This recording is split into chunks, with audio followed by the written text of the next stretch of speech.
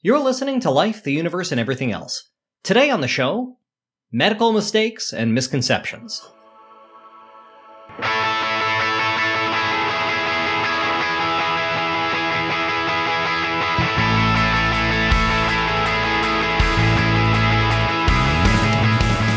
Life, the Universe, and Everything Else explores the intersection of science and society.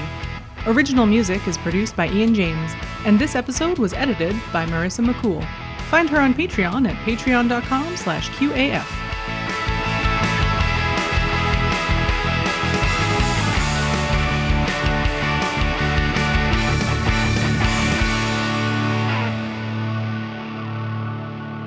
My name is Jem Newman, and with me today I have Lauren Bailey. Hello. Ashlyn Noble. Hello. And Laura Creek Newman. Hi there. So today we're going to dive into the annals of medical history once again and talk about some ill-conceived ideas and bad stuff that happened. Honestly, we've done this topic a few times and I don't have really much more preamble than that, so why don't we get to it? Yeah, let's talk about some bad stuff doctors do.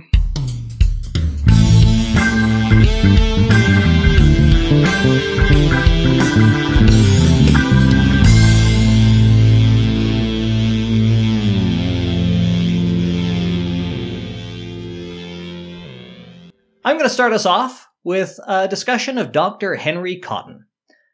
Content warning, probably for the whole show, but specifically for this segment, for complete disregard for patient autonomy, historical discussion of mental illness and all the unpleasantness that entails, and just, a general medical horror show. So let's get to it, shall we? Woo. I feel like I haven't seen this particular Gem energy in a long time, and I really missed it. That's so sweet. You seem very excited about this topic. Yes. Manic, perhaps. Yeah, it is a little manic.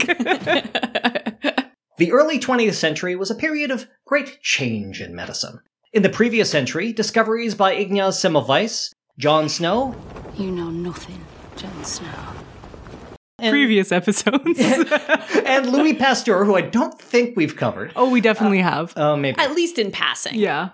I was reading recently about how he falsified a bunch of data, actually. Really? And they only found out about this a few years ago because part of his will, this is Pasteur we're talking about, part of his will stipulated that he would donate his papers, but they could not be released publicly outside of his family. And then eventually when I think his last living male descendant died, it was finally. Yeah, so... Well, and didn't also Gregor Mendel falsify a lot of his data, and they only found out because it was too perfect? He did a lot of data massaging too. Yeah. It's a tradition in science. Fruit flies were in on it.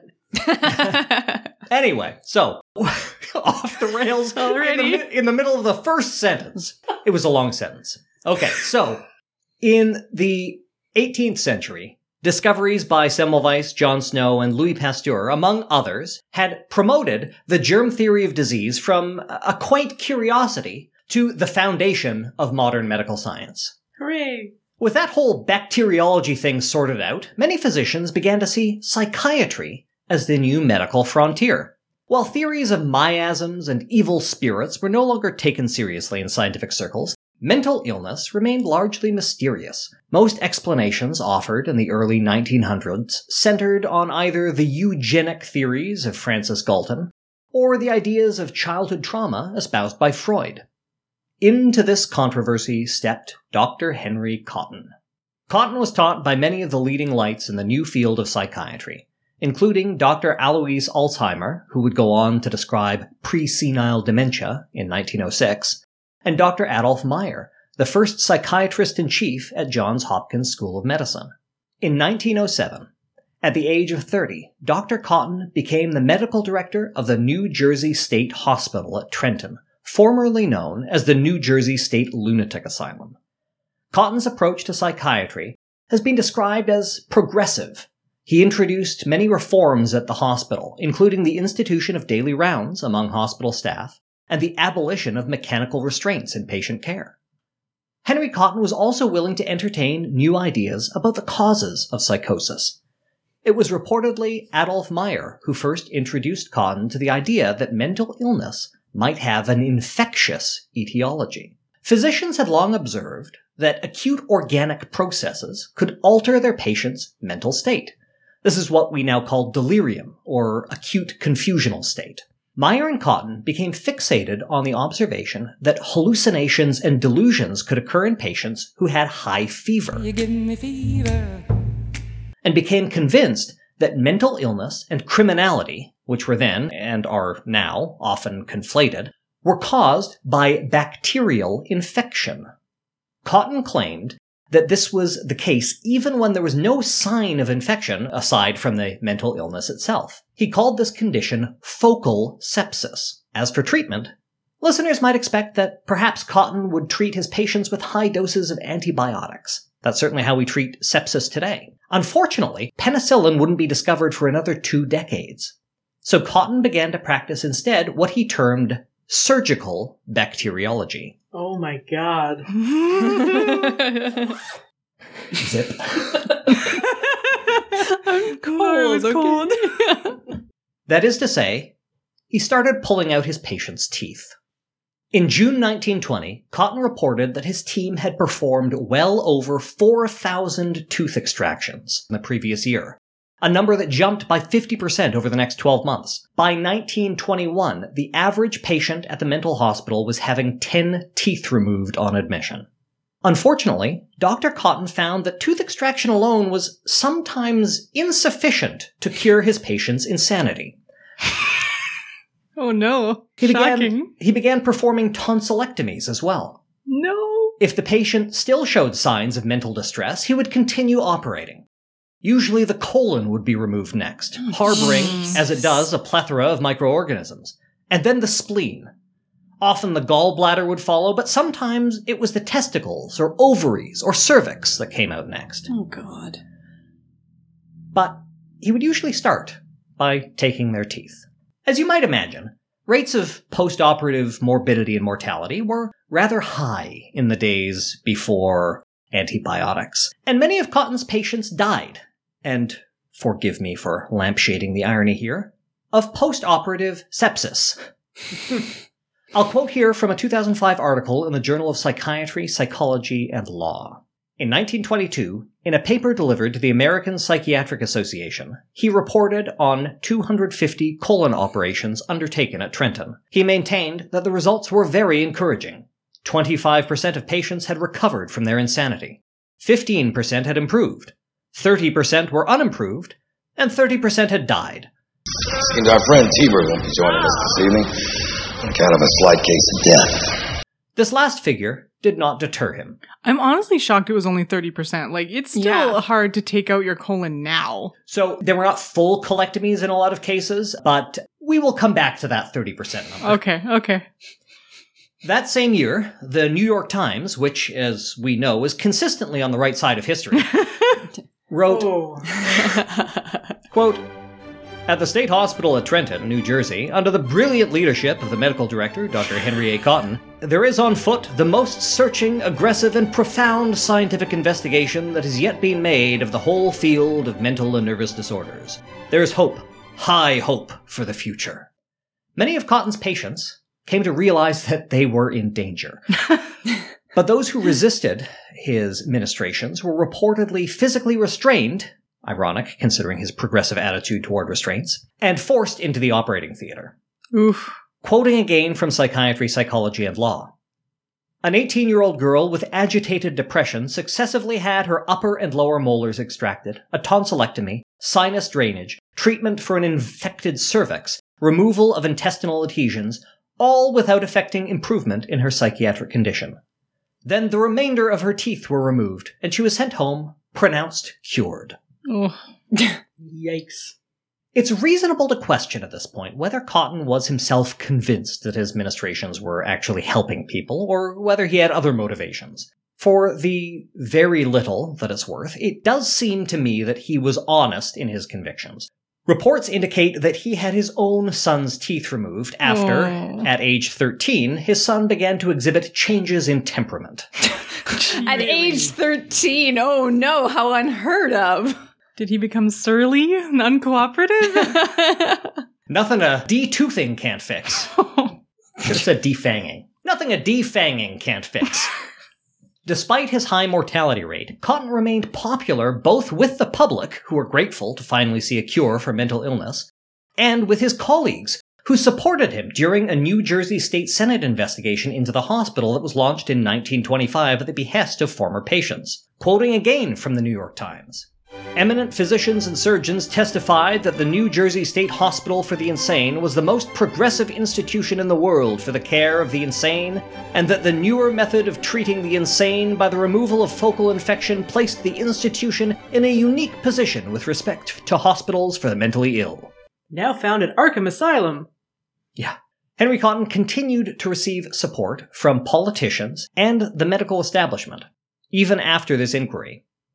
But eventually, faced with a mounting number of deaths at the state hospital, his old mentor, Adolph Meyer, who remained a believer in Cotton's work, assigned Dr. Phyllis Greenacre to visit the hospital and compile an independent review. Dr. Cotton was not pleased, and reportedly attempted to stymie Dr. Greenacre's attempts to collect data. Dr. Greenacre's reports were largely critical. She disagreed that Trenton provided a more wholesome environment than the typical asylum, and described Cotton himself as singularly peculiar. She also found that the hospital records were in complete chaos, disorganized and often self-contradictory, with inconsistent statistical methods. Later statistical analysis would suggest a staggering 45% post-operative mortality rate, much higher than Cotton's already horrifying 30%. But Greenacre's report was never finished. Dr. Meyer reassigned her before she could complete it, and Henry Cotton's peers displayed little interest in investigating the matter further. It would be another 5 years before Dr. Cotton was removed from his post at the state hospital at Trenton, and it wasn't for the reason that you might expect. Quoting one last time from the Journal of Psychiatry, Psychology, and Law. Ironically, it was greed that brought about the end of Dr. Cotton's formal tenure. He had diverted many of his most affluent patients to a private nursing facility where he could supervise their surgery. It had been remunerative. The era of the Great Depression brought with it a backlash against such entrepreneurialism. In 1930, Dr. Cotton was removed from his position of medical director so that he could pursue his research activities without, quote, administrative constraints. Wow. Madhouse, a 2005 book by psychiatric sociologist Andrew Scull, details Henry Cotton's tenure at New Jersey State Hospital. Scull opens the book with a quotation from The Life and Opinions of Tristram Shandy, Gentleman, by Lawrence Sterne. I'll quote it here.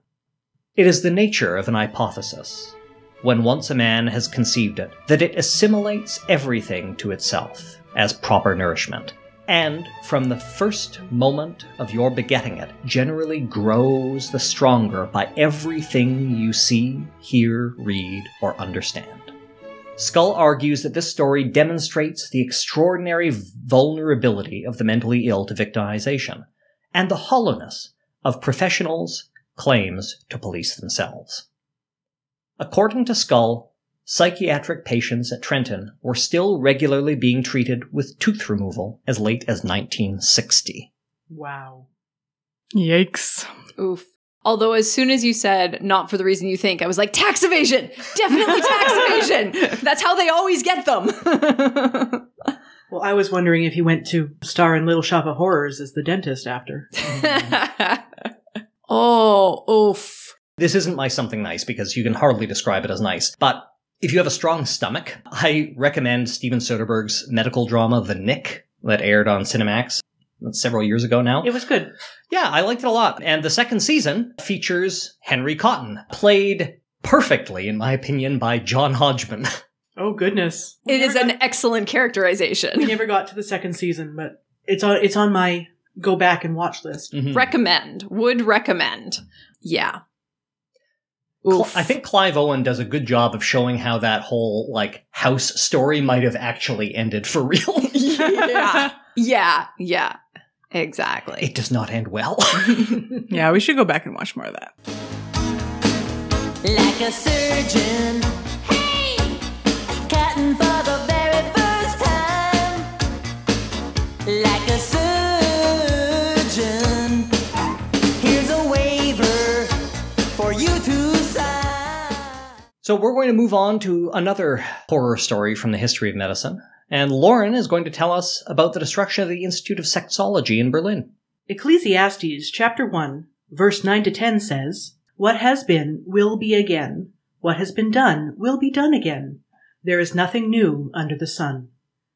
Is there anything of which one can say, "Look, this is something new. It was here already, long ago. It was here before our time"?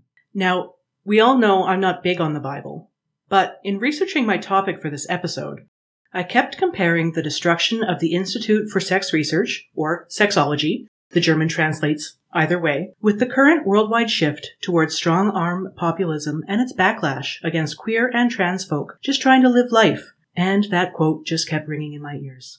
Smarter people than I have made this comparison before, but they're not doing this segment. As I'm sure our listeners are aware, there are currently over 280 state bills in the United States to limit or curtail the freedoms, movements, or options available to trans and queer people. Over 30 states still accept trans panic as a defense or as a murder charge.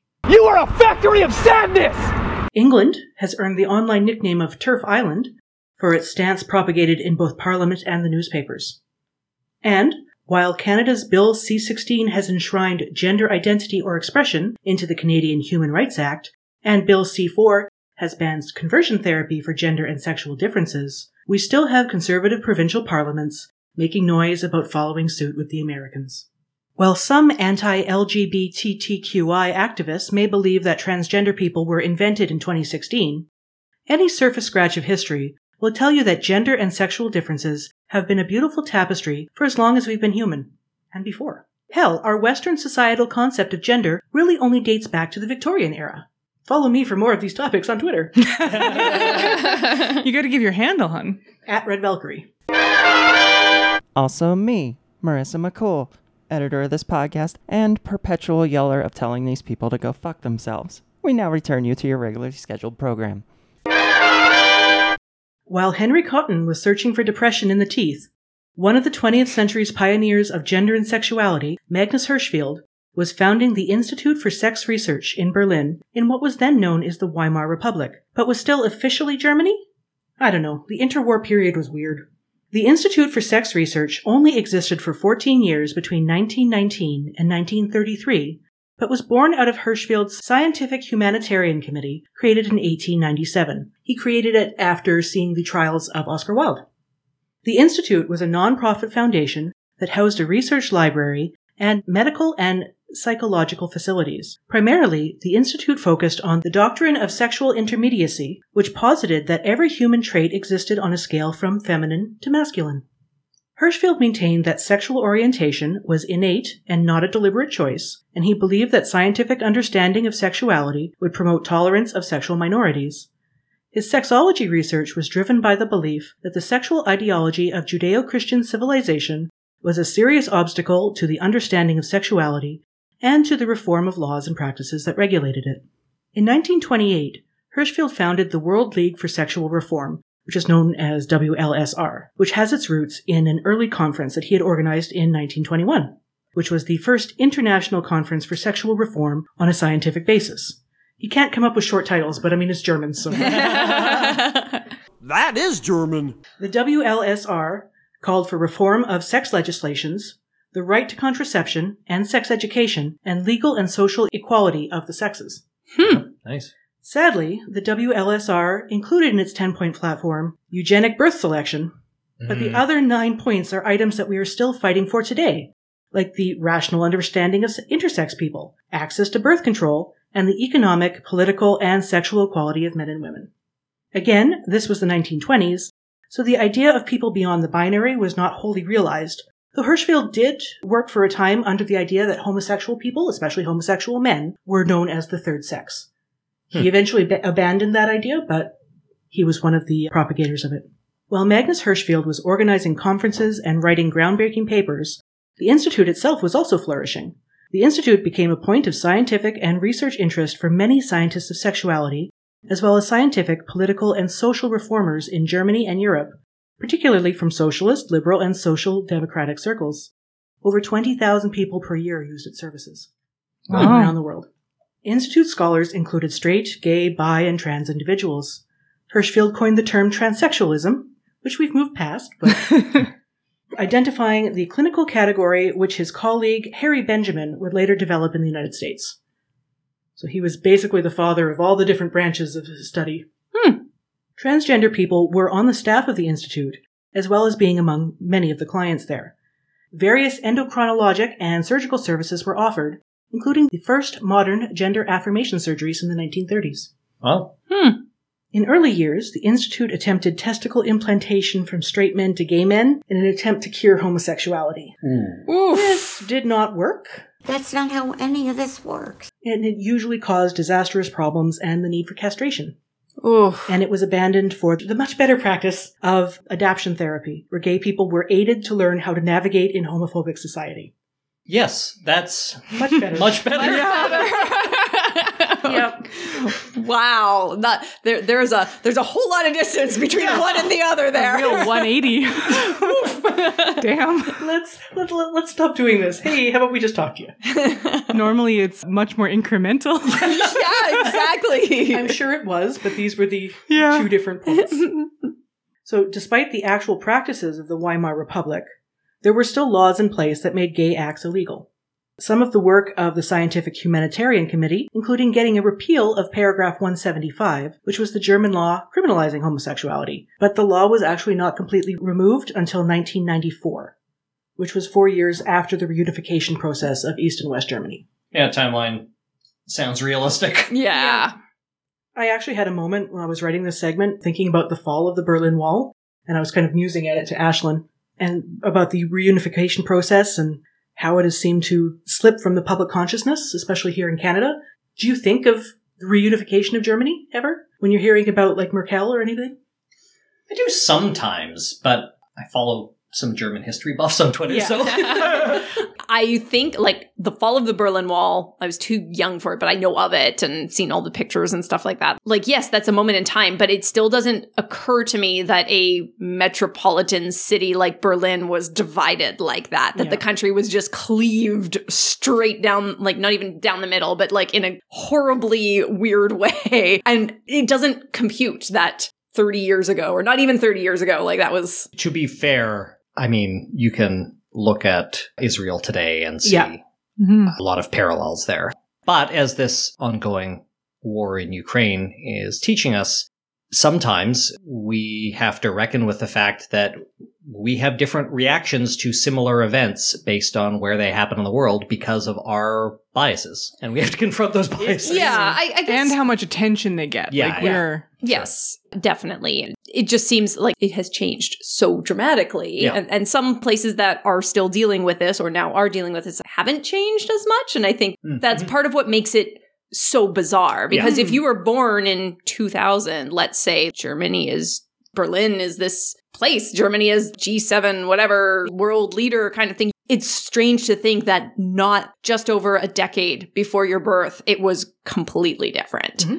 Because it's changed so much, whereas some places haven't changed as much because conflict is ongoing and things. That's all I'm saying with it. It's such a contrast. I had duck and cover drills in school. Wow. In the 80s. So, yeah.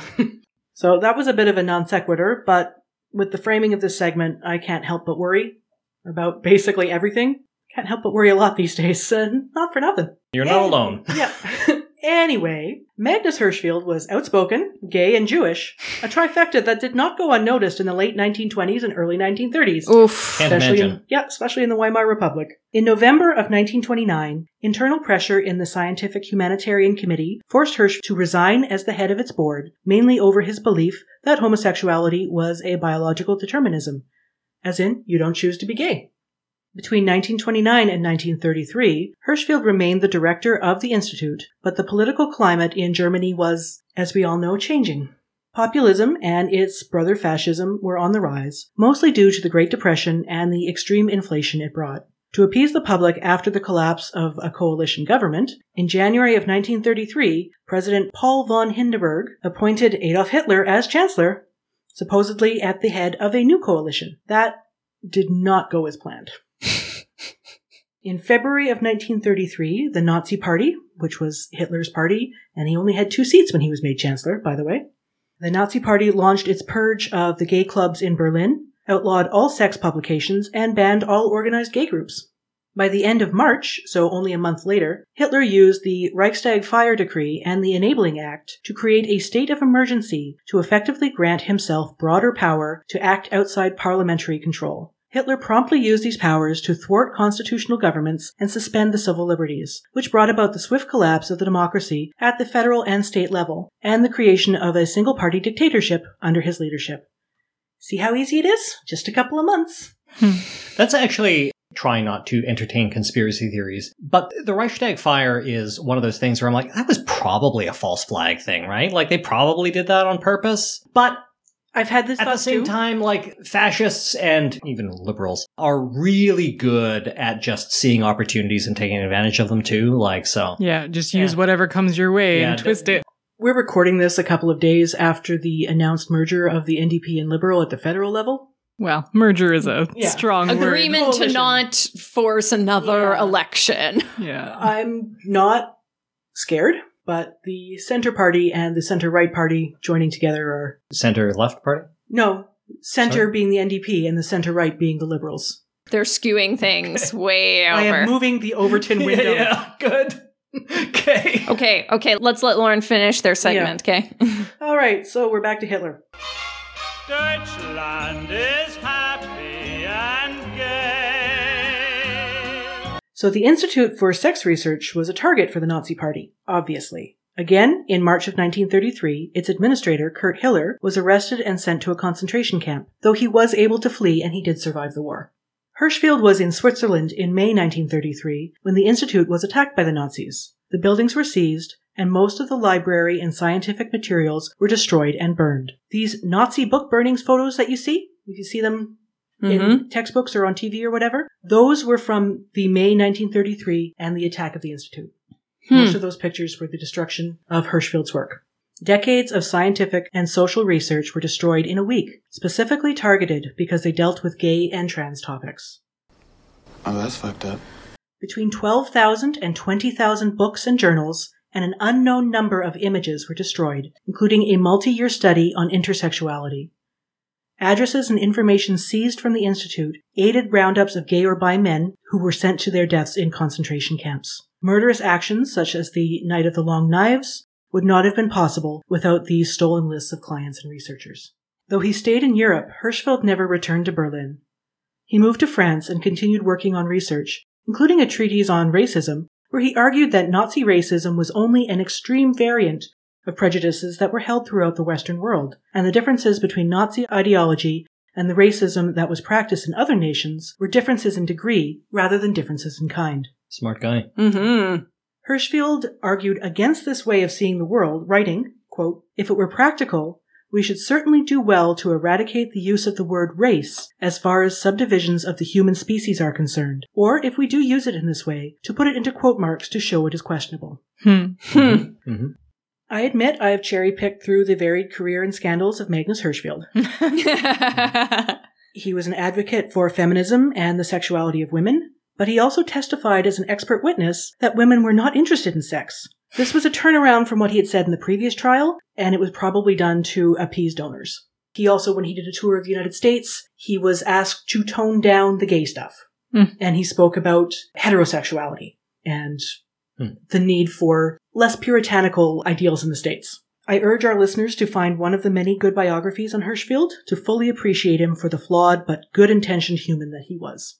Hirschfeld survived his institute by 2 years. In May 1935, he died of a heart attack in Nice, France, on his birthday. Oh.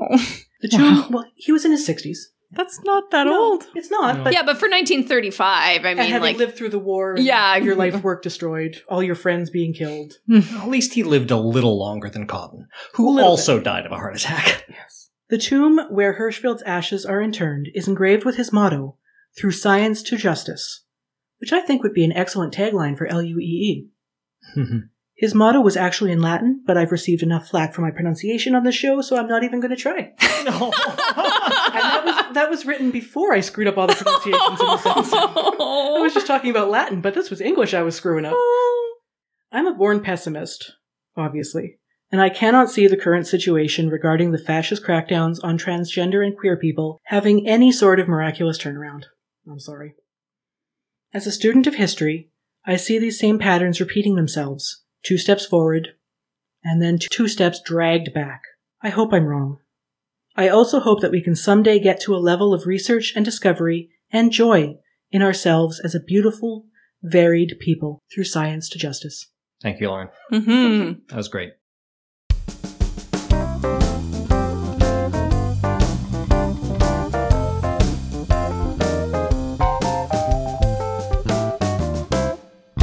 Next, Laura is going to tell us all about fried foods. Woo! Yes, fried foods. So, what is your impression of fried foods and health? They're fucking delicious. Well, I didn't say taste. I said health. They're delicious. I see. So we have a room full of people that we can pry their fried goods out of their cold, dead hands. Okay, got it. From a health perspective, usually they contain 2 important macronutrients. That's a word I know. Fat and carbs. And I like both of those things. And they can, like, fried foods include things like fried meats, right? So protein as well. They can really, you can fry anything, as we've seen. Apparently, what year was it? 2006 or 8? You know how they do those contests for new fried foods at state fairs? Yeah. Somebody had deep fried cola. I did not click through, but oof. Okay, I did because I had to know. Okay. How do you deep fry a liquid? Yeah. And so they actually concentrate the syrup and then batter that and make sort of a fritter. And like, do they freeze that concentrated syrup? A la, like, I don't deep fried ice remember cream? reading that, but that makes sense. Because even if you concentrate it, it's still going to be liquidy. Like, you're not going to batter. Like, frozen makes sense. I think I found my threshold for battered foods. You ever guess a pig's weight? Or eat a deep-fried Snickers bar? There's no better way to spend a Saturday in this, our great American experiment. So when you say fried, are you thinking deep fried or do you count like pan fried things? Good question, Because Ashlyn. I did a segment, I remember this segment that I did for once, about cooked meat and how that really increases your risk for cancer, but not as much as the scary statistics say. Yeah, so I vaguely remember you doing that segment. Actually, I remember that more than most of the segments I've done, so that's something. But these are good questions. Not well elicited in the much lauded trials that talk about how terrible fried foods are for you. Mm-hmm. Well, they are if you read through the whole often paywalled article and you actually go into the limitations and discussion and you look at the groups and you see how people are different and how they couldn't really figure out when they say fried foods, what does that really mean? Oh, our data collection method doesn't actually capture that, so we can't tell you. Is butter a carb? You didn't know what that was from yesterday. Oh, boy.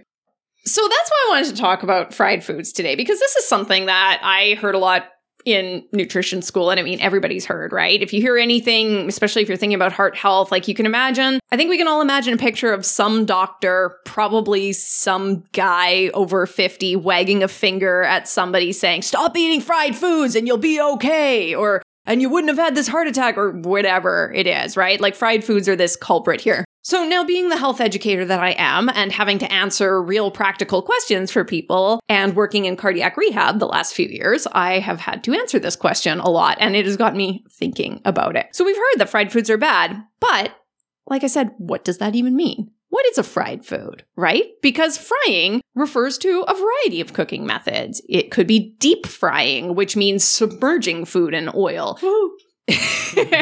Shout out to deep fryers!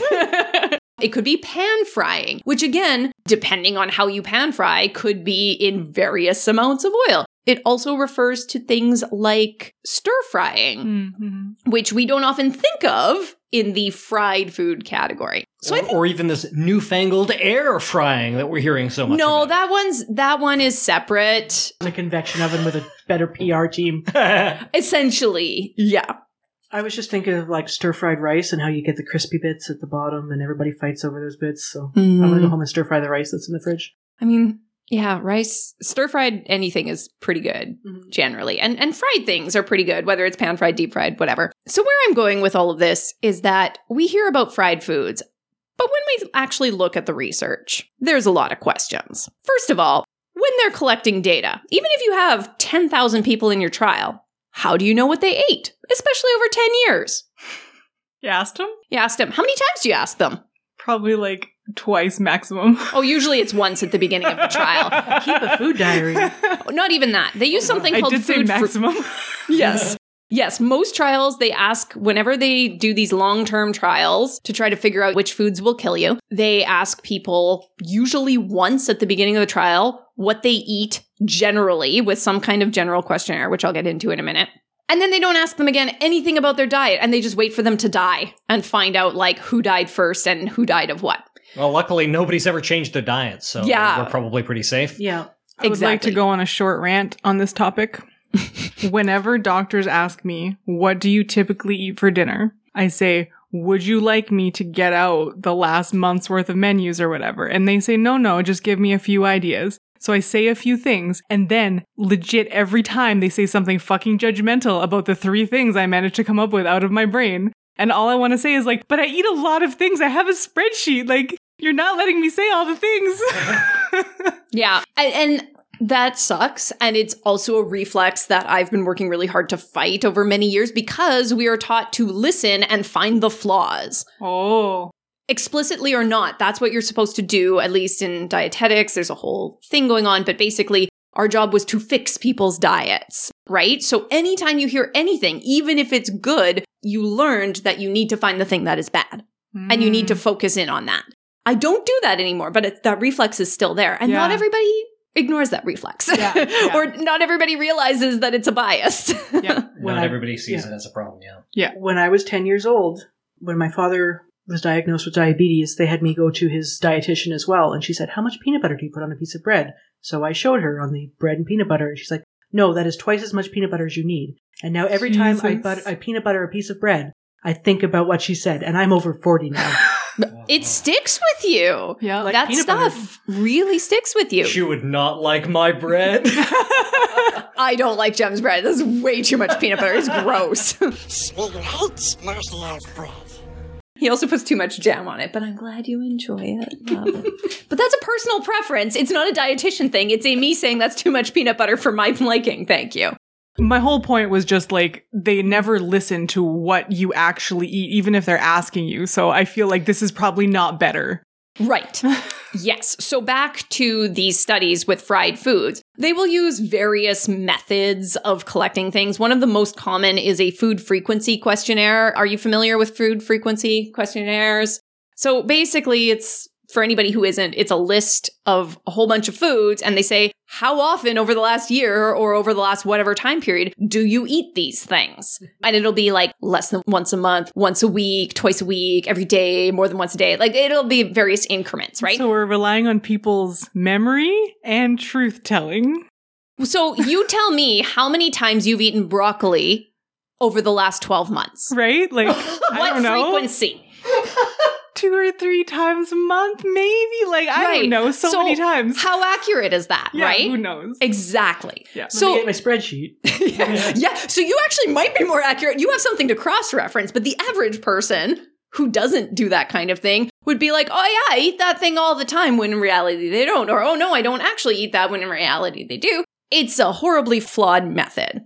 So anyway, so they do this kind of thing. Then they also, when it comes to fried foods, some of the things lump a whole bunch of different fried foods together. So if you answer one, you answer to like the whole category. But we also know that fried foods are very different. So fried chicken is different than fried fish. That's different than a potato chip. It's different than a deep fried Mars bar. It is different than all these different things. Then it like stir-fried tofu stir-fry. Like it's these are very different foods. But some of these questionnaires, they lump not all of them. That's not fair. But they will lump foods together. And that will be dependent on the culture and things like that too. So foods, they will give separate items to foods that are more common in certain cultures, but lump together other items that are less common or less like the cultural norm, whatever it is. So that's a problem too, because you're not really eliciting. They also generally don't actually look at portion sizes for things. So how often do you eat French fries? And so you can have, so you have 2 people who say, I eat French fries every day. One person eats like 2 fries every day. One person eats like an extra large McDonald's fries every day. That's a different thing. These are different, but they come out the same, right? So this is another problem. Also, category of deep fried fish. Okay, so deep fried fish could include something like coconut shrimp from your all-you-can-eat shrimp fest at your local Red Lobster or something like that. It could include like fresh battered pickerel that was just caught that morning, right? That a lot of people here in Manitoba really like. Walleye, for those of you who aren't as familiar with it. I'm not even done with the list. It's astonishing to me that people could consider shrimp fish. I can't. I can't. It's so particular. I can't imagine being. Look, that Leviticus, your wife is still talking. You didn't let me finish my list. I'm sorry. Also, deep fried fish includes things like fish sticks. So tell me that fish sticks are the same in many ways as like a whole fish that is like pan fried in, let's say, olive oil with lemon and garlic. Tell me those things are the same type of food with the same nutrients and all of that. But it does sound like you're being kind of judgy about these things, though. Like, you clearly have a hierarchy of things that you think are better fried foods and worse fried foods. And I recognize that. The reason that I'm highlighting these things is that I think it's fine to eat these different things. I think lumping all of them together misses so much of the nuance of different things. Like trying to do studies that deep fried foods kill you or fried foods in general. Yeah. Exactly. So when we're looking at population, of course, they use these huge studies for population health recommendations. And so then we lump all these different things together and we lose a lot of the nuance. And so then I have someone who is coming to me who is from a different culture where traditionally they catch fresh fish and they cook it fresh in some oil and they eat it and like that. And they're saying, oh, I can't do that anymore. Where it's really, they're using a heart-healthy oil and they're eating like a very nutritious food stuff that's minimally processed and things like that. So it's all the things that tick all those boxes of good nutrition things that we should all be doing, but it hit the fried category. Now that automatically makes it bad from evidence. And we do know that things like fish sticks and that, while occasional consumption is not a big deal, it's not the end of the world, I'm not against it. Frequent consumption isn't as good for health and does lead to problems. And I wouldn't blame anybody who eats those regularly, but it's something that we want to be. I think those are things that get lost in that. And even then, looking at the risk level of things, often when you look at the studies, they'll talk about, oh, it increases your risk by 2%. Your relative risk of a heart attack or something goes up by 2% versus like nothing, versus not eating it. It's when your absolute risk is so low that 2% won't move the needle at all. Exactly. 2% of 0.05% is not very big. Right. These are not massive percentages. If we used to go one-on-one and then add 66 and 2/3%, I got 141 and 2/3 chance of winning. So of course, on a population level, we want to look at things, but the evidence isn't really there to say that fried food kills for things. So how do we on one hand talk about how good olive oil is for us, but as soon as you heat it up a little bit and put something in that oil, now it is terrible and it's going to kill you. This doesn't make sense. It's the smoke point. Right. Only avocado oil? Wait, is avocado oil bad or good in the fat spectrum of It's badness? very much the same as olive oil. Yeah, it's very, very chemically similar to olive oil, so except it's not green. So if you like a clear oil, it's good. So all of this to say, we have a lot of hysteria around fried foods, but we haven't even codified what fried foods are, how much people actually eat them. And we tend to lump a lot of different types of fried foods together whereas we tend to know that they act differently. So we're making big groups of things and making claims on all sorts of things versus other things. Then you got to look at who's in the study and who tended to eat more of these certain types of foods or whatever it is.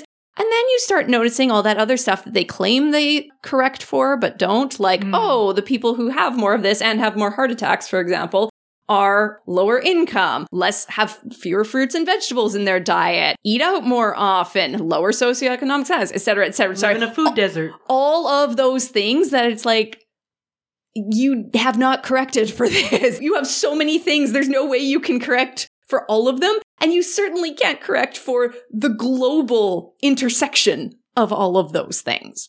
So 2 other points with it. Frequency makes a difference with things. I think fried foods are fine. I think fish sticks, if you like them, are fine. Nobody's Ashlyn does not like fish sticks, apparently. I am not a fish stick advocate. But nobody and most people would agree that you probably shouldn't live on fish sticks alone if you have other choices, right? Like if you have the ability to eat a variety of foods cooked in a variety of ways, do that. That's probably the best option for you. If you like fried foods, they're probably okay to include within that variety. If you don't like them, don't eat them, right? But no one is advocating that, it turns it into a very black and white. All fried food is bad, therefore you should never touch it. But that's not how nutrition works. And I hate that kind of messaging. It's really, really frustrating for people, and it only generates guilt and shame. And especially for people who don't have as much of a choice, it just perpetuates problems and stigma and things like that. And we know also that restricting any category of anything only makes you want it more. And when you fail in your goal of 0, you are much more likely to then overindulge in whatever it is that you have been restricting. Definitely. Yeah, there's screwed up already. Might as well make... Yeah, exactly. That is a big part of it. And they kind of actually use, not that argument, but adjacent arguments saying why people eat too much fast food, air quotes, air quotes, air quotes, or too much fried food, rather. And they say, oh, well, it's too delicious or some blah, blah, blah, all that like diet culture-y stuff that they talk about. But they fail to recognize that, well, why do people feel that why is it that they can't cook at home if they wanted to? Why is it that they have to eat really quickly? They say, oh, well, we eat too much of it because it's so good or something. It's like, well, also people maybe are on the run because they're very busy. They don't have time or whatever it is. They don't have the resources. So that is their option for them. It's $3 for a whole meal. Exactly. And that's the cheapest possible calories you can get. And unfortunately, like, I think fried foods are delicious, but they do, especially if they're heavily starch-based, heavily processed, they're less satisfying. So you actually need more of it to feel full and to feel like you had a full meal. So it's nobody's fault. That's just biology. That's just physiology with that. So yeah, you eat until you're full because that's what humans do in a lot of cases. So that's something to just be aware of too. That's not acknowledged with these kinds of things. And a lot of fried foods, especially the ones that are the heavily processed kind, are low in those filling nutrients like fiber and things like that. So all of that is missed. And so that's part of it. Now, some people say, well, what about the trans fats? Well, okay. A lot of the research and a lot of the supporting research in the references links to older studies where partially hydrogenated fats were used way more often. Oh, yeah. In Canada, they're illegal to be used for the last 4 years. 4 years, okay?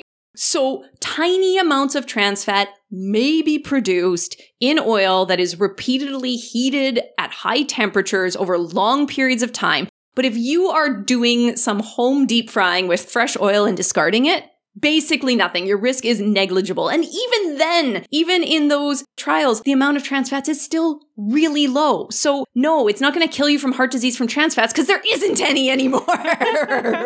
And I'm not going to get into the pedantic arguments about dairy trans fats and that's another topic for another day. But I think that was you did a whole segment on trans fats once. I probably did. But the point is, like, they're still referencing old studies, like we talked about with some of these things. So old. Those are not the same oils that we're using today anymore. Yeah. Those are not even the same cooking methods in a lot of cases. And again, what they're doing in some fast food place is not the same as what a person might do at home versus what another restaurant might do. Like, you can't just equate them. Mm-hmm.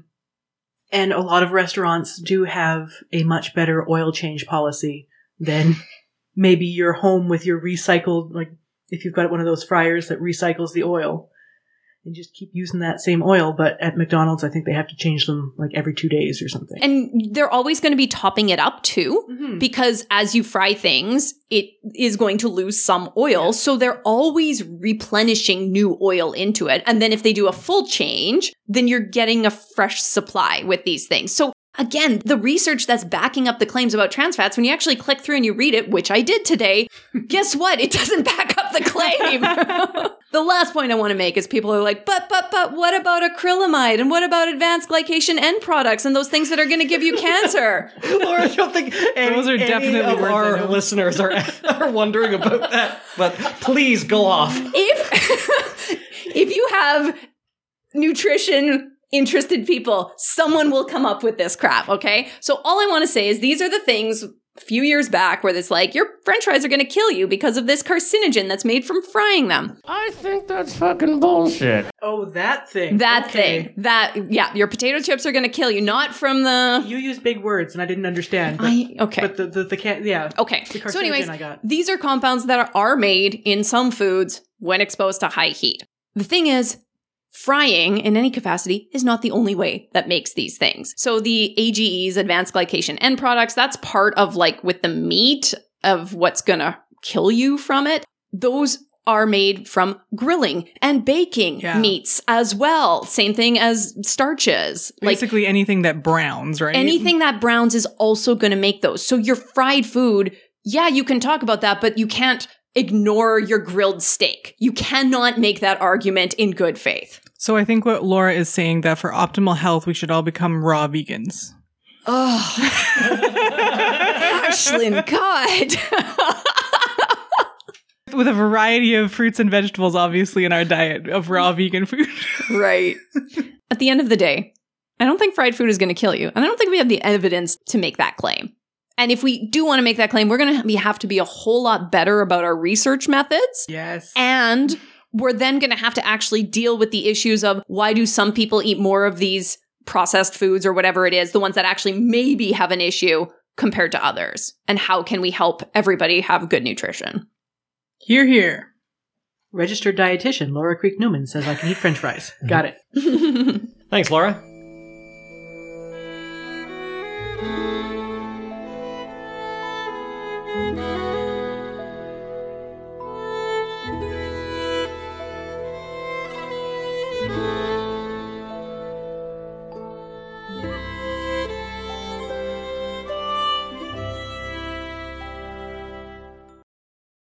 So our house dietitian gives the okay to eating fried foods, but is it okay to eat them before surgery, Ashlyn? No. Good segment. A segue. Right. Yeah, good job. Yeah.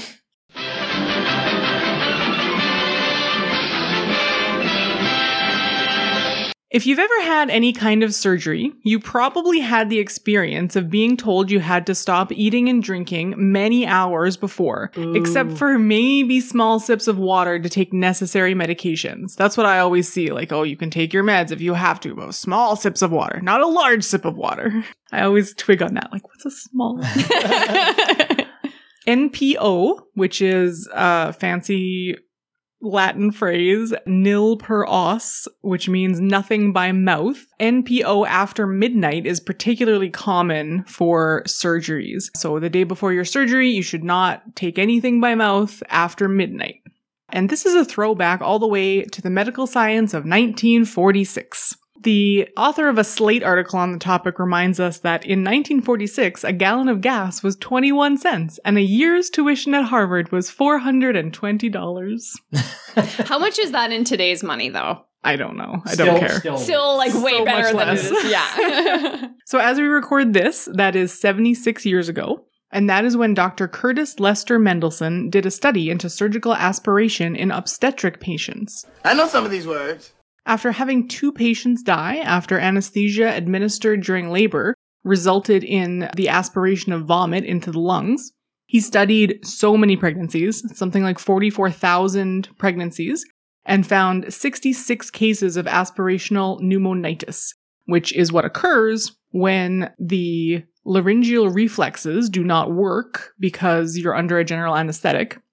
So it's possible for your body to draw the contents of your stomach into your lungs just by process of things moving around. Not fun. The pipes are way too close together. Yeah, and they're all poorly designed. Intelligent design. Come on. Before Mendelsohn, the standard recommendation was to encourage patients to drink sugar water, beef tea, or quote-unquote China tea up to 3 hours before surgery.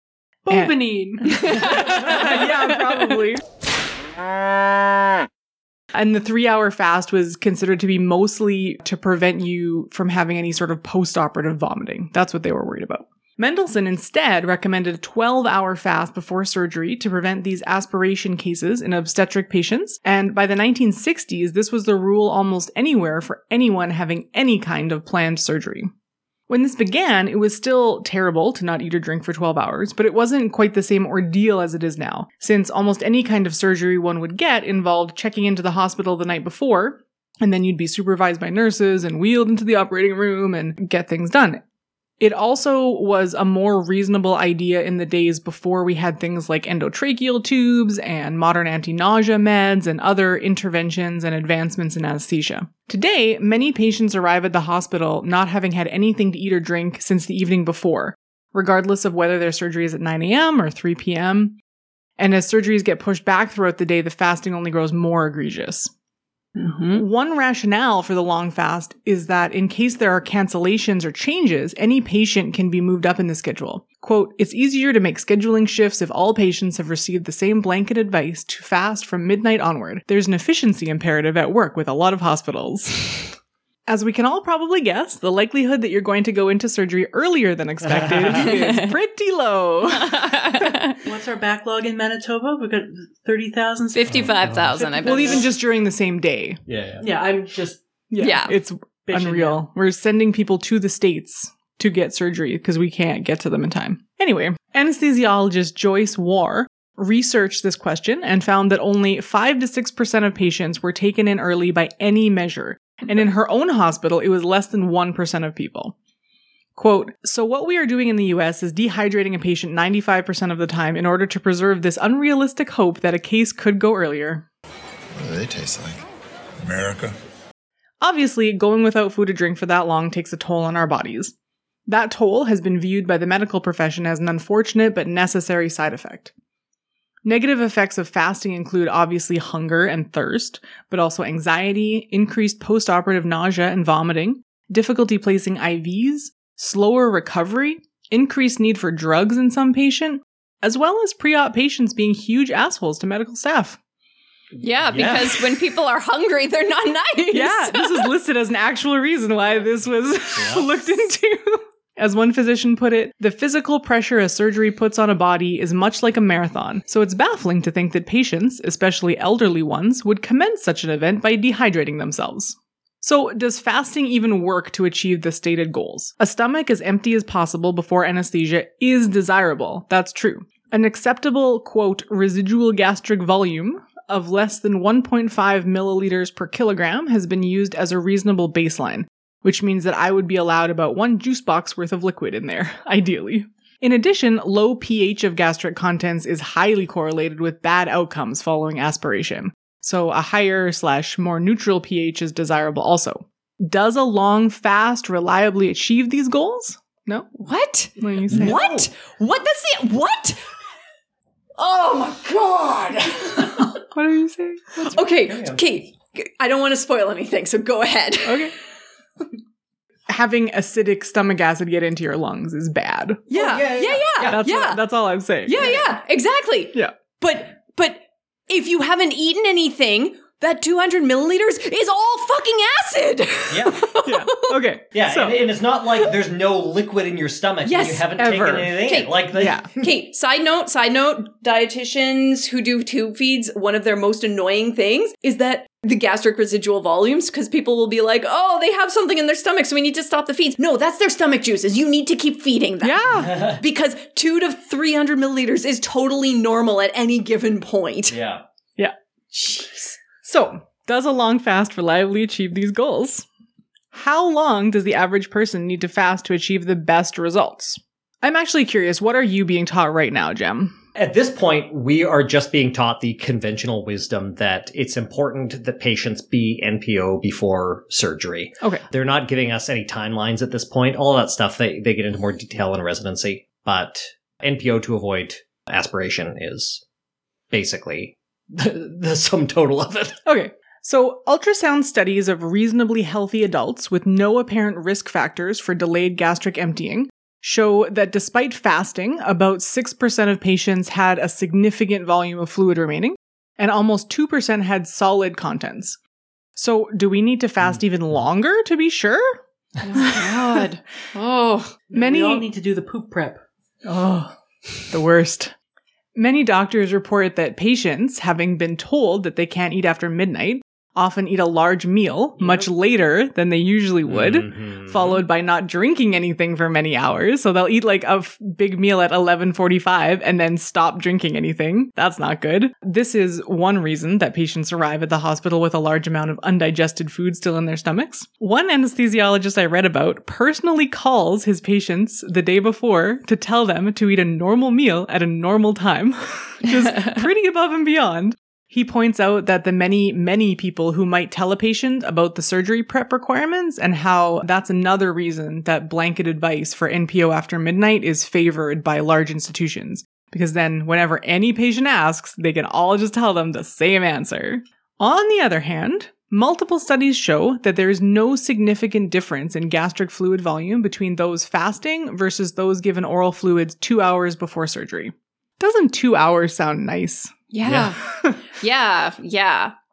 Like, unless you have significant pre-existing gastric emptying problems, that fluid's not going to be in your stomach. Oh, yeah, no, it's gone. In 2014, for example, the Annals of the Royal College of Surgeons of England investigated the effects of giving patients a drink with complex carbs 2 hours before an operation. Carbohydrate loading was found to significantly improve several categories of patient comfort, particularly hunger, thirst, anxiety, and nausea, as well as helping to attenuate harmful metabolic responses to surgery like insulin resistance. No adverse effects to do with aspiration were reported. A recent article in the British Journal of Anesthesia also touted the benefits of preoperative carb loading and credited it for reducing length of hospital stays and improving muscle function after surgery. Ultrasound studies have further shown that stomach volume returns to baseline within 30 minutes after even relatively large volumes of water are ingested. And that drinking water can, in fact, increase the rate of gastric emptying and raise the pH of gastric fluid. Adding caloric content does slow the rate somewhat. For example, clear juice is emptied at the same rate as milk if their calorie count is similar. But plain water is gone so fast! It's just gone! As we have determined by how many times I've used the bathroom during recording. So based on evidence from studies like these, the American Society of Anesthesiologists issued new guidelines in 1999 and 2017. The current recommendations for an average adult allow a regular meal 8 hours before surgery, a light meal like toast and clear fluids 6 hours before, and clear liquids until 2 hours before surgery. It is a little bit different for obstetric patients. They currently say that if you're planning to have like a post-birth tubal or whatever, you should avoid everything, but non-complicated obstetric patients should be allowed to drink water, at least. Not just ice chips. Right. The Canadian guidelines are identical in these regards as far as I can tell. They also state, unless contraindicated, adults and children should be encouraged to drink clear fluids, including water, pulp-free juice, complex carb beverages, and black tea or coffee up to 2 hours before elective surgery. Pediatric patients should also be encouraged to consume clear fluids up to 1 hour before elective procedures. The ASA declares, quote, following the guidelines does not guarantee complete gastric emptying, but we also know fasting for 12 hours doesn't guarantee it either. Another quote from Jocelyn War. If you have an operation scheduled and a physician advises you to fast for longer than 2 hours beforehand, refer her to the ASA guidelines and ask if she really feels a prolonged fast is necessary. It's just an education issue. Today, the data is so good. Not following the guidelines is just cruel. But what if we don't stop there? I'm not done. Where the current guidelines have been adopted, more on that later, there is concern that even the 2-hour guideline for clear fluids is too restrictive. Hospital staff report that patients often arrive having not had anything to drink beforehand out of fear that it will not clear out in time, a quote, better safe than sorry approach. One project called Think Drink proposed that if this were switched to 1 hour, patients could be offered a drink when they check in and be encouraged rather than discouraged to drink clear fluids before arrival. For some reason, it seems like pediatric surgeons have been quicker to adapt to the times than others, so a drink of water on arrival has become standard in many pediatric surgical units in the UK. That makes sense. They probably do more ongoing studies instead of taking old stuff for granted, maybe? I don't know. Having to deal with hangry children? So this offering a drink to patients beforehand has reduced actual NPO, like not what they were told to do, but what actually happened, duration from between an average of 9 to 12 hours before the new rules for children to between 1.7 and 3 hours actually not having anything to drink, which is much more tolerable and less damaging. Importantly, it has also not increased the incidence of pulmonary aspiration and does not increase morbidity and mortality. Evaluations show that patients are much happier and staff are seeing faster recovery from anesthetic with less nausea. At Uppsala University's Children's Hospital in Sweden, there were similar findings where a 2-hour NPO order would result in children being without water and calories for many extra hours, as surgeries were delayed and rescheduled. In 2000, the hospital decided to scrap the fluid fast for pediatric patients entirely. Gastric emptying studies found that the time to safe levels after ingestion of clear fluids in children was pretty much exactly as long as it took between being called to the operating room and actually undergoing anesthesia. So they now have water, apple juice, lemonade, and ice blocks available to children right up until they're called for surgery. And after 6 years of study, they compiled all the numbers and found that aspiration occurred in just 0.3% of patients, none of whom died. Despite all of this, while mounting evidence in practice over decades points to long periods of fasting being totally unnecessary, and in fact harmful, most medical facilities in Canada and the US persist in requiring unnecessarily long fasts for patients. One number I could find is that in Michigan, only 25% of hospitals reported following the ASA guidelines for fasting.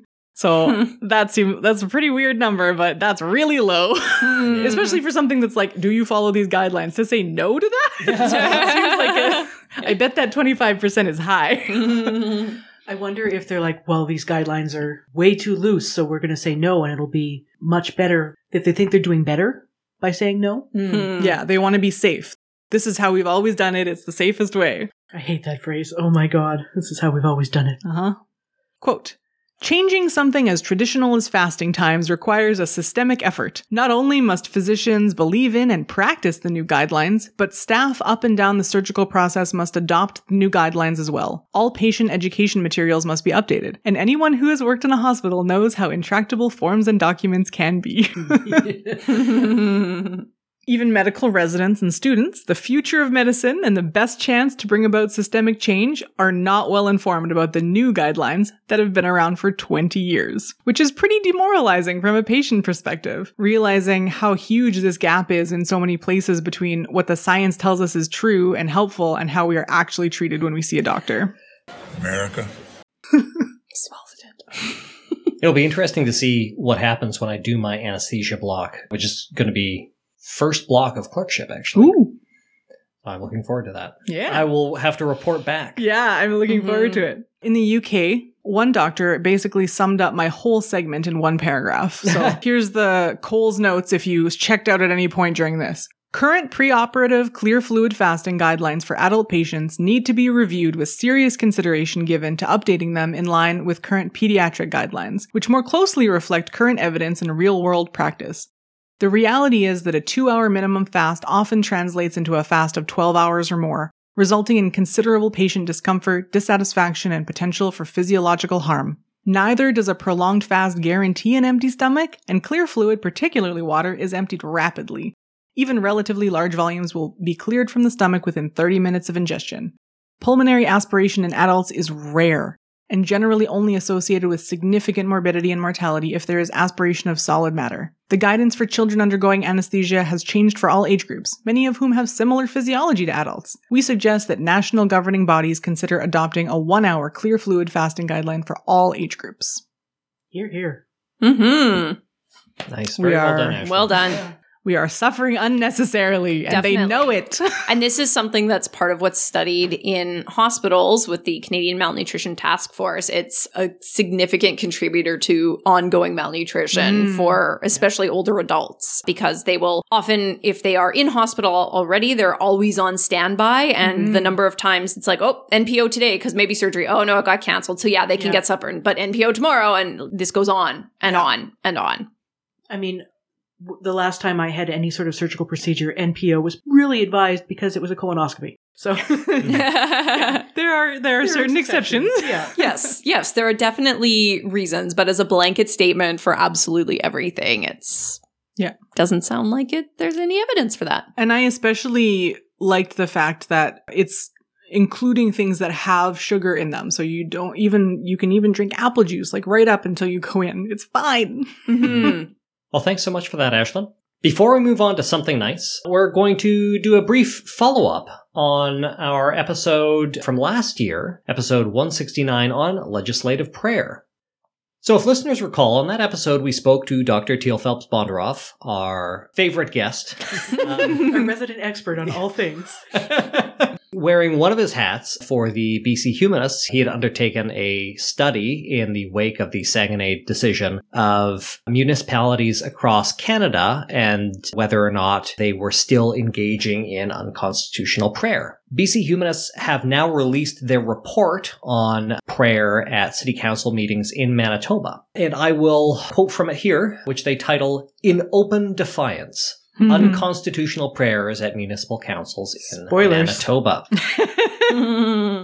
As listeners may recall, the 2015 Saguenay City decision in the Supreme Court of Canada found the practice of opening municipal council meetings with a prayer to be unconstitutional. In specific, it's a violation of the state's duty of religious neutrality. However, BC Humanists have found that despite this ruling, several municipalities across Canada have continued this practice. So this report outlines their findings in Manitoba. So the way they divide their report is between inaugural meetings, which tend to be more there's more pomp and circumstance, there's more symbolic gestures. These are the meetings that are used to open council sessions for the year, or usually open council sessions after a new council is elected. And these are generally more likely to have prayer in them. So they found that 6 municipalities in Manitoba had unconstitutional prayer at their inaugural city council meetings. But 4 municipalities, including Winnipeg, have prayer at every regular council meeting. Can I just say I was shocked that Steinbach doesn't? Yeah, that's wild. Yeah, they have them at the inaugural meetings, but not every meeting. Right? That's so strange. I'll quote from the report from BC Humanists now. Members of the BCHA research team wrote to every municipality that was found to have included prayer in their inaugural or regular meetings, specifically asking that future meetings be made compliant with Saguenay. The rural municipality of Rhineland replied that councillors were no longer required to provide a prayer, but, quote, sometimes councillors read devotions, short stories, prayers, or fables, any denomination or faith, as part of the opening, or sometimes comment on recent events or news in our region. Other councillors use the opening to recognize outstanding achievement of community members/organizations or sporting teams, end quote. The rural municipality of West St. Paul agreed and replaced its invocation with opening remarks from the mayor in mid-February 2021. So that's 6, and 4 is actually now down to 5 and 3. The city of Winnipeg, by contrast, initially ignored our inquiry. After we requested a legal review that had been completed under the province's Freedom of Information law, the city eventually provided us with a completely redacted document. Absolutely incredible. That's wild. It's beyond parody. Stuff I am not surprised, though. No. Nothing about this city council surprises me.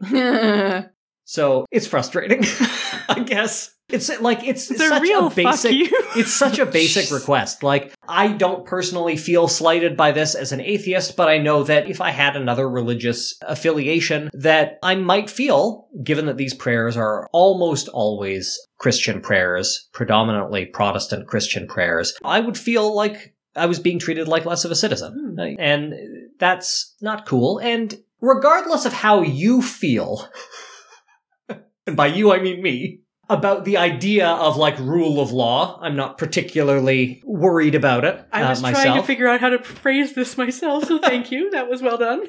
Regardless of how you feel about that, it is kind of laughable to have a legislative body, like a city council, just...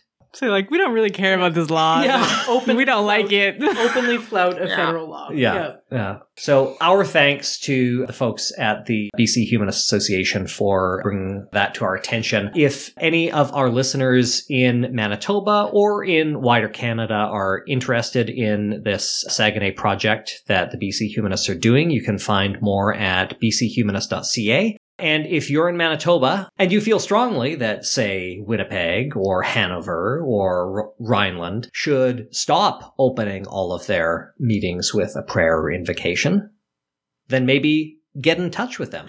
Where the hell is the RM of Rhineland? It's down south. It's like Winkler, Altona area. Germany. Oh, I've never passed that sign. Yeah. I mean, you don't see RM signs all that often. You see the town signs more often, but... So with that little update out of the way, why don't we move on to something nice?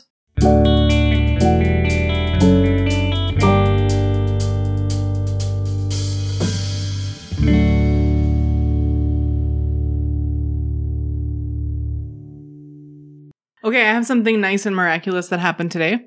I have become weirdly outgoing on my new medication. I have made spontaneous plans with multiple people, which I've never done in my life. Just like reached out to someone and been like, hey, you want to hang out?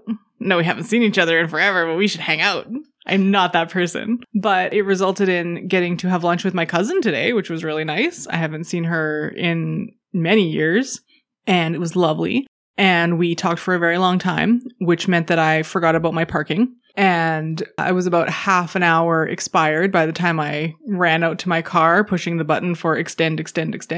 And I turned the corner and I saw the parking attendant next to my vehicle. And I went, shit. And then I started running toward him and I'm so sorry, I just extended it. And he was like, is this your car? And I was like, yeah, I'm so sorry. And he gave me a thumbs up and walked away. Oh, it was so good. That pretty much made my day. Nice. And after my lunch, I was like so amped. I felt like maybe this is what extroverts feel like when they're around people and they feel energized after. It was a weird experience. Wow. But it was nice. That's my something nice. Nice. Maybe I should start taking stimulants. Meth. Meth is the answer. It's only a precursor to meth, what I take.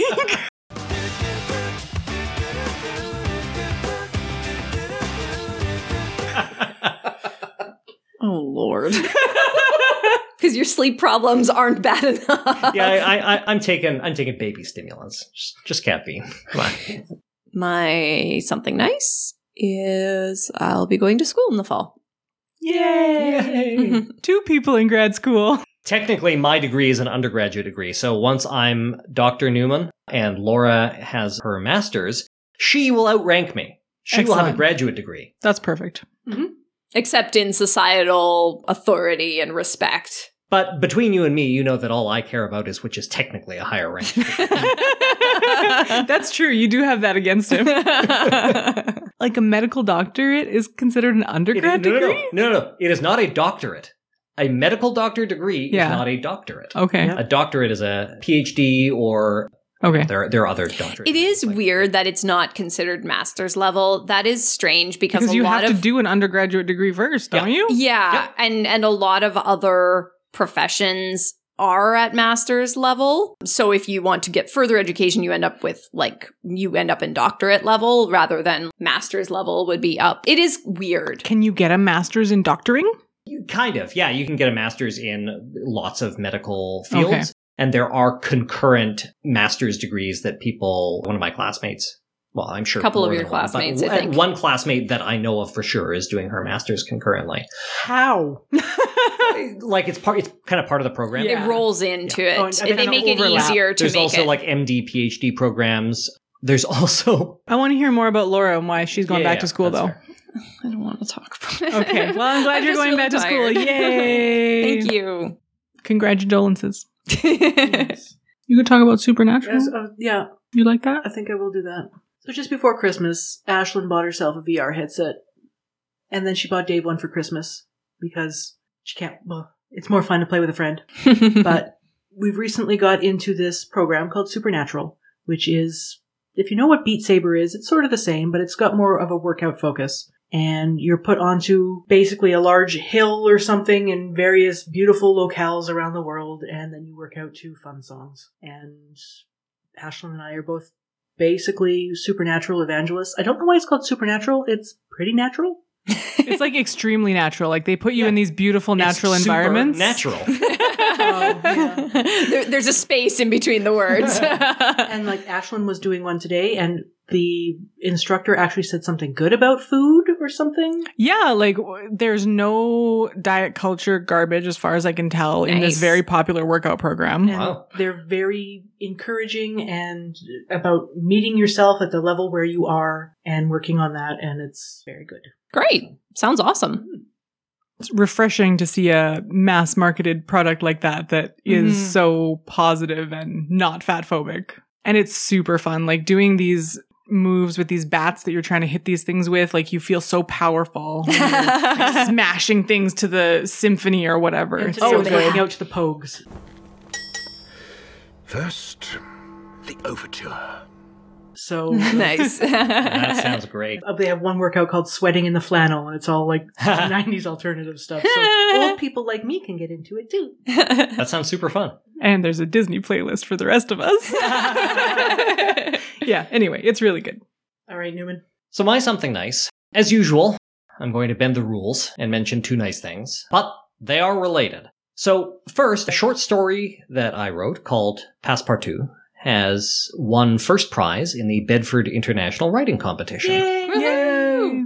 Passepartout and the other stories that placed in the competition will be published in an anthology that will be available later this year, but they are available to read for free right now on the Bedford competition website, and I'll link them in the show notes too. This was surprising to me that this placed, because it's not a particularly like, oh, this is great. I'm just gonna shit all over your own story. It's a good story and it's interesting, and I haven't read anything like it before, and it's stuck in my head, and I read it like 6 months ago. Probably I get like a pre-version, and it is an amazing story, so don't sell yourself bloody short. Well, that's very sweet. Thank you. It was something that I had just been thinking about, and it, just like a lot of my stories, it is quite political. And maybe even a little polemical, but short and readable. And it did very well, apparently. So check it out if you'd like. Jem Newman reviews his own work. Short but readable. 3 stars out of 5. But that was almost musical. It's political, a little bit polemical, but above all, it's readable.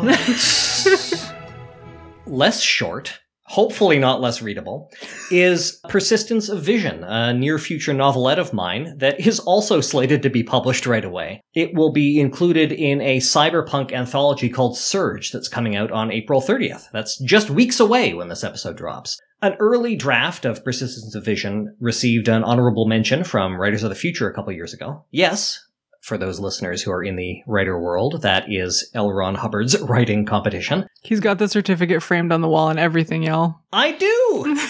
It's got L. Ron Hubbard's name bold on his wall.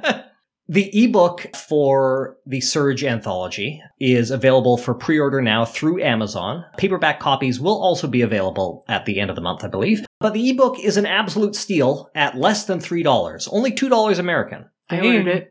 So luckily I don't have to be extremely mean and put my co-hosts on the spot here and demand that they review my work, because I have done that already. But I will probably have both of these stories available for free on my website at some point over the summer, but med school's a little busy right now. So if you're interested in reading either of these stories, Passepartout is available at the Bedford competition website, and Persistence of Vision, which is quite a bit longer, is available for pre-order now. It's also excellent. Thanks. Thanks for serving as beta reader. I really appreciate that, Lauren. Well, thanks for joining me tonight, folks. What are we talking about next month, Ashlyn? I really want to do the Forbidden Knowledge one. I think it'll be really fun. The Cursed Knowledge? Yeah, Cursed Knowledge. That's what it was. Okay, well, let's do it then. We're each going to tell you about a piece of cursed knowledge that we have either researched or acquired somehow. Enjoy. Okay, well, thanks for listening. Good night, everybody. Good night. Good night.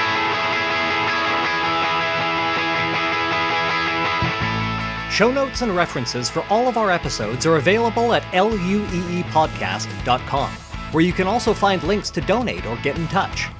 If you'd like to support the show, the best way to do that is with a review on Apple Podcasts, or wherever else you found us, or by sharing this episode with a friend.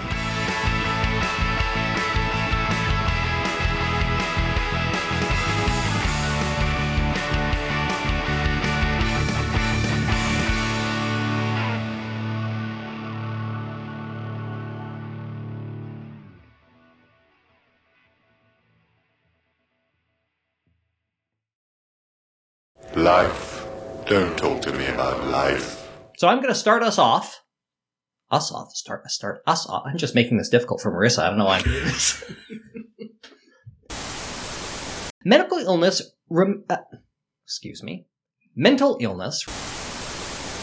As you might imagine. It is Ecclesiastes, though, right? Yeah, you put an extra. I always put an extra. Okay. I wasn't sure if that was like, okay. I just assumed I'd been saying it wrong this whole time. My pastors were saying it wrong because I'm like, Lauren knows lots of stuff, so I'm going to go with Lauren on this one. Lauren also puts extra syllables into things, especially words that they haven't used in decades. Ecclesiastes, chapter. Wait, did they do that on purpose? Yes, actually. Okay, drop that in. Yeah. Sorry, Marissa. I wonder how many sorry Marissas she's going to have to edit out. She's going to send you all a message if you say sorry, Marissa, one more fucking time. Yeah, I welcome it. I get the tally of all the ums that we say. Nice. It's very exciting. There'll be a lot We're of getting those, better. Sorry. Now. So in the UK, I've seen so many times. Ugh. Jen, like 80% less ums. Sorry. Oh, who's starting this off? Who's got something nice? Well, you didn't even say time for something nice, did you? I did the intro, and then I said, "Oh, can I right, go to the bathroom first." Laura, you got. She's got a yawn. I'm really tired. All right. Oh, double yawn. Okay.